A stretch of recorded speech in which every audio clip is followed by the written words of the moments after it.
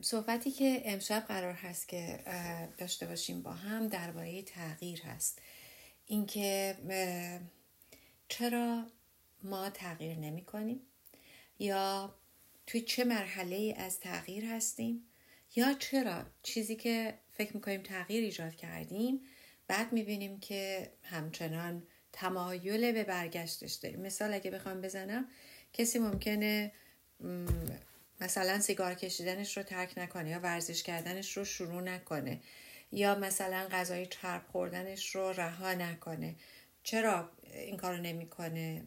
و حالا اگر که این کارو میکنه، مثلا ممکنه 2 ماه مثلا گوشت نخوره، یا غذای چرب نخوره، یا ورزش کنه، ولی بعد ول کنه دوباره برگرده روی روتین قبلیش.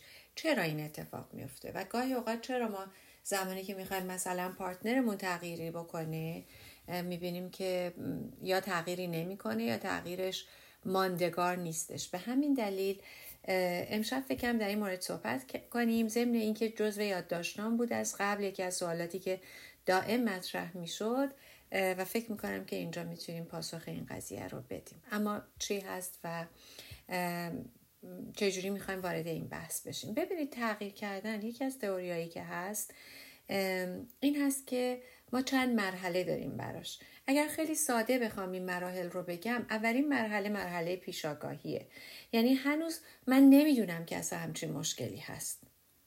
مرحله بعد از اون اینه که میدونم مشکلی هست، مشکل رو فهمیدم، درک میکنم، اما هنوز این که بخوام تغییرش بدم کاری براش نمیکنم و اقدامی براش نمیکنم. مرحله بعد از اون مرحله هست که من میفهمم که مشکل هست، میخوام تغییرش بدم، در واقع آماده هستم براش و متعهدم به اینکه تغییرش بدم. میتونم برم خیلی کارا در موردش بکنم، مثلا مطالعه بکنم، تحقیق بکنم. تو مرحله بعدی مرحله عمل هستش، اقدام میکنم برای تغییر، و در نهایت مرحله نگهداری هست. این 5 مرحله اولیه است که این 5 مرحله تغییر هست که به ترتیب براتون گفتم، اما میخوام بیشتر در مورد هر کدومش صحبت کنم و خواهشم ازتون اینه که برای شروع یکی از تغییراتی که فکر میکنید توی خودتون دوست دارین که انجام بدید، یا دوست داشتید که انجام بدین، قبلا توش موفق بودین یا نبودین، به هر حال بهش فکر کنید لطفاً و یک مورد رو در نظر بگیرین. همینطوری که من 5 مرحله رو توضیح میدم، پیش خودتون بیشتر روی اون قضیه فکر کنید، ببینید که مثلا چی شد که رهاش کردید، چی شد که کاملش نکردید و امثال اینها. این بهتون کمک میکنه که این مراحل رو راحت‌تر به خاطر بسپارید و فراموشش نکنید.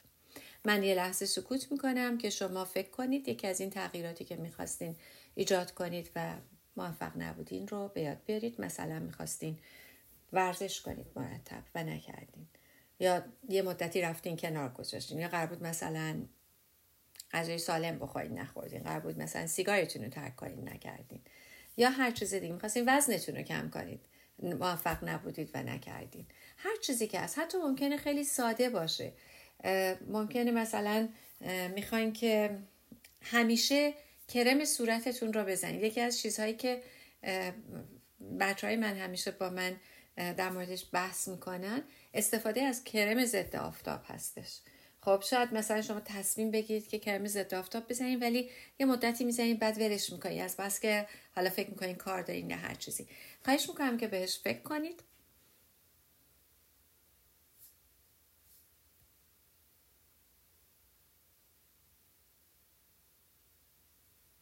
خب موردی که در نظر گرفتین داشته باشید. فقط این رو بگم که این مدلی که میخوام براتون توضیح بدم مدلی هست که برای تغییر بعضی از چیزها خیلی کارآمده و تحقیقات نشون داده که جواب میده، ولی برای بعضی از تغییرات دیگه شاید که به خوبی بعضی دیگه جواب نده. در نتیجه شما به هر حال روش توجهتون رو نگه دارید و داشته باشین. و مثلا یه جایی ممکنه تغییراتی توی جامعه ما بخوایم ایجاد کنیم. الان که آخر صحبتتون رسیدم به نظر میرسه که در مورد یک همچین چیزی داشتین صحبت میکردین. در نتیجه ببینید که چطوری میتونید این رو اپلای کنید توی زندگی خودتون. خب اولین مرحله گفتیم پیش آگاهی هستش. یعنی زمانی هست که فرد اصلا نمیدونه که مشکلی هست برای همین اگه بهش بگیم مثلا، مثال میزنم، یه کمی چربی کمتر بخور، ممکنه فکر کنه من زیاد نمیخورم، مثلا مشکلی نیست. یا ورزش کن، خب من دارم خیلی مثلا راه میرم، خب همینه دیگه. شاید اصلا ندونه که مشکلی هست که مثلا زانوش درد میکنه، باید حتما ورزش مخصوص زانو بکنه که مثلا درد نداشته باشه. میدونید؟ یعنی اصولا مشکل رو اصلا نمیبینه، نسبت به مشکل آگاه نیست. به همین دلیل هستش که اصلا برای تغییرش هیچ اقدامی نمیکنه.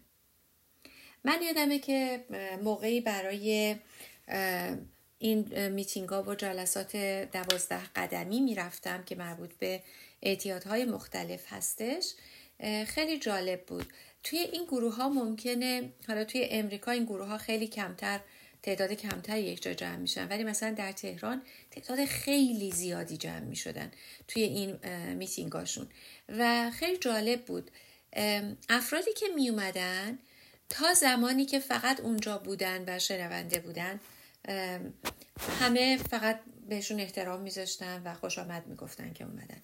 ولی به محض اینکه یکی از افراد اعلان میکرد اسم خودش رو به عنوان یک معتاد، بلا فاصله حمایتش میکرد و دورش رو میگرفتن. چون در 12 قدم که یکی از تکنیکای خیلی خوب هست برای ترک اعتیاد که در زمینه‌های مختلف هست، من به عنوان ابزرور و مشاهده‌گر میرفتم توی این جلسات. یکی از چیزای خیلی جالبی که داره دقیقاً به همین قسمت برمیگرده. یعنی میگه تا شما تشخیص ندید که اعتیاد دارید، قادر نخواهید بود که ترکش کنید. پس تا قبل از اون اصلا تلاش نمی کنن شما رو متقاعد بکند که باید تغییر کنید. خب من توی اتاق مشاوره میبینم گهگداری افرادی که اومدن و وقتی میپرسم که خب مسئله‌تون چیه، میگه من مسئله‌ای ندارم. مثلا همسرم منو مجبور کرد که بیام، منم گفتم باشه. خب در این صورت وقتی هنوز مشکل تشخیص داده نشده، خب اقدامی هم براش نمیکنه اون فرد برای اینکه تغییرش بده. برای چیزی که میخوایم تغییر بدیم، اول از همه تشخیصش مهمه. اگر شما کسی رو مجبور کنید به تغییر، در اون صورت خیلی زود برمیگرده. همین واقعه رو که گفتم، بذارین براتون یه مثال دیگه هم بزنم که شاید دور و برتون با این افراد هم آشنا هستید. گاهی اوقات میبینید که کسی برای اینکه به هدفش برسه، مثلا بخواد با کسی ازدواج کنه، چون اون طرف سیگاری نیست، این هم سیگارش رو میذاره کنار. ولی بعد از این که ازدواج کردن، برمیگرده بعد از چند ماه سراغ سیگار کشیدن و میگه خب من همینم، میتونی قبول کنی میتونی نکنی. ولی دیگه اونجا جایی نیست که بخواد اون طرف بگه اوکی من میرم یا اینکه باشه من میمونم. جاییه که در مقابل یک عمل انجام شده قرار گرفته و شاید اون موقع خیلی از چیزهای دیگه براش اولویت پیدا کنه. برای همین هستش که اگر میخوایم با کسی بریم توی رابطه که میخواین یک تغییری رو در رفتارش ببینید، صرفاً این که با شما آشنا شده سیگار رو کنار گذاشته، یا با شما آشنا شده ورزش رو ادامه داره میده، یا با شما آشنا شده داره حالا مثلا غذای سالم میخوره، فکر نکنید که دیگه تغییر کرد تموم شد. زمان بدیم برای اینکه مطمئن بشید تا اون مرحله آخر که مرحله نگهداری هم هست میرسه. اگه نه، اگر به خاطر شما تغییر کرده باشه، میتونه دوباره برگرده سر جای اولش. این اون جاییه که ما هیچ وقت نمیتونیم دیگران رو تغییر بدیم، بلکه میتونیم خودمون نگاهمون رو تغییر بدیم یا بتونیم روی خودمون کار کنیم یا انتخابمون رو. به هر حال یادمون باشه اگر فردی مشکل رو درک نکنه، هیچ دلیلی هم نمیبینه که بخواد براش مثلا تغییرش بده یا راهی براش پیدا کنه.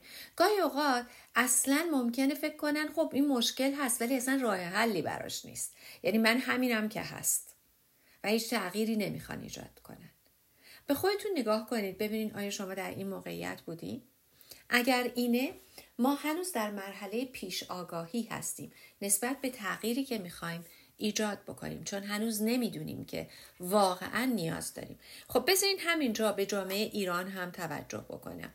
بخشی که توی جامعه داریم میبینیم که برای تغییر هیچ کاری نمیکنن و قدیم‌ترها بیشتر میدیدیم این رو، آدمایی بودن که اصلا فکر کنم مشکلی نیست، حالا درست میشه، این که مسئله نیست، چرا شما سخت میگیرید؟ یا حالا مثلا این که مشکلی نیست، حالا یه کلمه بنویس، نه حالا این که مشکلی نیست، حالا اینجا یه دروغ بگو. میدونی، یعنی اصلا مشکل رو نمیدیدن که شروع این که من بخوام یک دروغی بگم میتونه شروع یک زندگی پر از دروغ و ریا باشه و خودعه تزویر باشه. به همین دلیل اولین قدم شناخت اون مشکل هست. اگر ما در مرحله پیشاگاهی باشیم هیچ تغییری اتفاق نمیفته. مرحله دوم مرحله هست که دیگه آگاهی اتفاق افتاده. یعنی من فهمیدم که مشکل وجود داره. مثلا فهمیدم که زانوم درد میکنه، باید که مثلا ورزش‌های مخصوص بکنم تا زانوم خوب بشه. یا مثلا آفتاب اینجا تنده، من باید کرم ضد آفتاب بزنم. یا تو جامعه مشکلاتی هست که باید براش کاری بکنم. اما توی این مرحله با اینکه آگاهی اتفاق افتاده و فرد قبول میکنه که مشکلی توی جامعه هست، اما یا توی خودش هست، تو زندگیش هست، یا توی رفتارش هست، مثلا سیگار میکشه، آره خیلی خب پس این دیگه تفریحی نیست بلکه من الان یک سیگاری محسوب میشم و میخوام تغییرش بدم، میفهمه که این مشکل هست. ولی هنوز نسبت به اینکه حالا مهم نیست این همه دکترام هستن سیگار میکشن، یا مهم نیست حالا مگه چی میشه، حالا من میرم بیرون سیگار میکشم مثلا بچه‌م نبینه، یا حالا زانوه، خب حالا اتفاقی نمیفته اگر هنوز من خیلی وقت دارم، و خیلی از بهونه‌های دیگه. اینجا اونجاییه که فرد آگاه هست که مشکل هست ولی هنوز نیاز به این که واقعا بخواد تغییر کنه رو احساس نمیکنه. و این اتفاقی که این ناسازگاری که بین این دو قسمت هست، یعنی مشکل هست ولی هنوز نیازی نیست، میتونم همینجوری زندگی کنم، این باعث میشه که دوباره تغییر رو ایجاد نکنه. اما جایی هستش که میتونه بره دنبال این که مثلا نگاه کنه بهش، بپذیره. مثال دوباره سیگار رو میخوام بزنم. فردی که میدونه که الان باید جراحی قلب بکنه به خاطر اینکه این مشکل هست، ولی به محض اینکه جراحی قلب میکنه بازم شروع میکنه سیگار کشیدن، بعد میگه حالا یه دونه که چیزی نمیشه، یعنی اصلا اون یه دونه رو هم به شکل مشکل نمیبینه. یا حتی مثلا غذاهایی میخوره که سالم نیست یا کاری میکنه که برای سلامت نداره، در نتیجه اصلا اینو به عنوان مشکل نمیبینه. یا کسی که مثلا با موبایلش میره توی تخت و داره تا آخری که میخوابه داره سوشال میدیا رو میبینه یا از خوابش میزنه و اصلا اینو مشکل نمیبینه هنوز. اون مال مرحله اول. بعد حالا میگه اوکی مشکله، ولی حالا اگر یه خورده مثلا نیم ساعت باشه که اشکالی نداره. چرا؟ این کلن روی مغز ما و کیفیت خواب ما تاثیر میذاره. خب پس این مرحله دومه که ما به مرحله آگاهی از مشکل رسیدیم ولی هنوز آمادگی این که بخوایم عوض کنیم اون قضیه رو نداریم و تو حالت در واقع بلا تکلیفی هستیم. این مدت میتونه زمان طولانی هم باشه. مثل خیلی از ماها که میگیم خب میدونم باید وزنمو کم کنم ولی تصمیم گرفتم که رژیم بگیرم و شاید هرگز این مرحله اقدام نرسه براش. یا اینکه مثلا میدونم که باید ورزش کنم ولی برنامه گذاشتم، با مثلا فلانی هم صحبت کردم که با هم دیگه شروع کنیم، ولی ممکنه هیچ وقت اون زمان نرسه. فقط میگه میدونم که این مشکل هست و میدونم که میخوام کاری کنم ولی عقب میندازه. اما مرحله بعد از این جایی هستش که ما آمادگی داریم برای اینکه این تغییر رو شروع کنیم. یعنی در واقع میدونیم که مشکل هست، میدونیم که تغییر هم باید بکنیم ولی هنوز اقدام نکردیم. بذارین همینجا یه مثالی براتون بزنم. توی یک برکه‌ای 27 تا قورباغه بودن. این قورباغه ها چون اون برکه کثیف و آلوده بود با هم دیگه بحث اینو داشتن که اینجا رو ترک بکنن یا نه و برن جای دیگه برکه جدید. 9 تا از این قورباغه ها تصمیم میگیرن که برن توی برکه جدید. و سوال من ازتون اینه که چند تاشون توی اون برکه باقی میمونن؟ 27 تا بودن، 9 تاشون تصمیم میگیرن که برن برکه جدید. توی این مرحله دقیقاً همون 27 باقی میمونن. اگر جوابی که دادین چیز دیگه ای هست اشتباهه. چرا؟ چون تصمیم گرفتن. هنوز به مرحله اقدام نرسیده. هنوز نرفتن که جاشون رو عوض کنن. در نتیجه تعداد همون خواهد بود. خیلی از ماها تصمیمایی رو داریم تو زندگیمون ولی هرگز عملیش نکردیم. هرگز به اقدام نرسیده. برای همین هست که هیچ تغییری ایجاد نمیشه توی زندگیمون. خب در این مرحله معمولا فرد مطالعه میکنه، تحقیق میکنه، میدونه که باید تغییر بده، متعهدم هست به اینکه تغییر بده ولی هنوز هیچ اقدامی نکرده. در نتیجه میتونه مثلا هی بره اطلاعات جمع کنه، هی بپرسه، برنامه ریزی کنه، با آدما مشورت کنه، بعد با خودش حتی برنامه ریزی کنه که خب حالا میخوام مثلا ورزش‌های زانومو بکنم، روزی نیم ساعت ورزش میکنم ولی هنوز روزی نیم ساعتش رو شروع نکرده. فقط در حدی هستش که داره فکر میکنه بهش و مطالعه و تحقیق و برنامه ریزی میکنه. همین را دوباره بیایم از اول یه نگاهی بکنیم. مرحله زمانی هستش که ما حتی نمیدونیم مشکله. مثال جامعه ایران رو زدم، زمانی که اصلا نمیدونستیم مشکله. بعد مرحله بعد از اون هست که میدونیم مشکله ولی هنوز میترسیم کاری براش بکنیم، راه حلی نداریم یا فکر میکنیم حالا اشکالی نداره. این مرحله دومه و مرحله بعد مرحله‌ایه که آماده سازی داریم میکنیم. یعنی که من میدونم مشکله و میخوام که تغییرش بدم، براش برنامه ریزی میکنم، راههای مختلف رو میسنجم، مثبت و منفی های این تغییر رو میسنجم و متعهد هستم به اینکه تغییرش بدم. اینجا بخش تصمیم هستش ولی هنوز هیچ اقدامی صورت نگرفته. مرحله بعد مرحله اقدام و عمل هست. توی این مرحله ما علاوه بر اینکه مشکل رو میشناسیم، تصمیم گرفتیم و میخوایم و آگاهیم به اینکه میخوایم براش کاری بکنیم، برنامه ریزی مناسب کردیم، مشورتامون رو گرفتیم. حالا توی همون مثال قورباغه ها، اون 9 تا قورباغه تصمیم میگیرن که حرکت کنن برن و توی زندگیمون ما تصمیممون رو گرفتیم که حرکت کنیم، تغییر ایجاد کنیم ولی در عمل اینجا شروع میکنیم. این اقدام هست، این عمله، اراده میخواد. اینجا توصیه‌ای که براتون دارم، اگر جایی میخواین تغییر ایجاد کنید، تحقیقات نشون داده که 90% تصمیمات ما زمانی که افراد دیگه‌ای رو جذب کردیم برای حمایتمون، مثلا با دوستمون، با همسرمون، با نمیدونم عضو خانوادهمون، حتی با یه نفر دیگه یه جای دیگه یه گروه شدیم که یه کاری رو انجام بدیم، احتمال اینکه اون کار رو انجام بدیم بیشتر هست.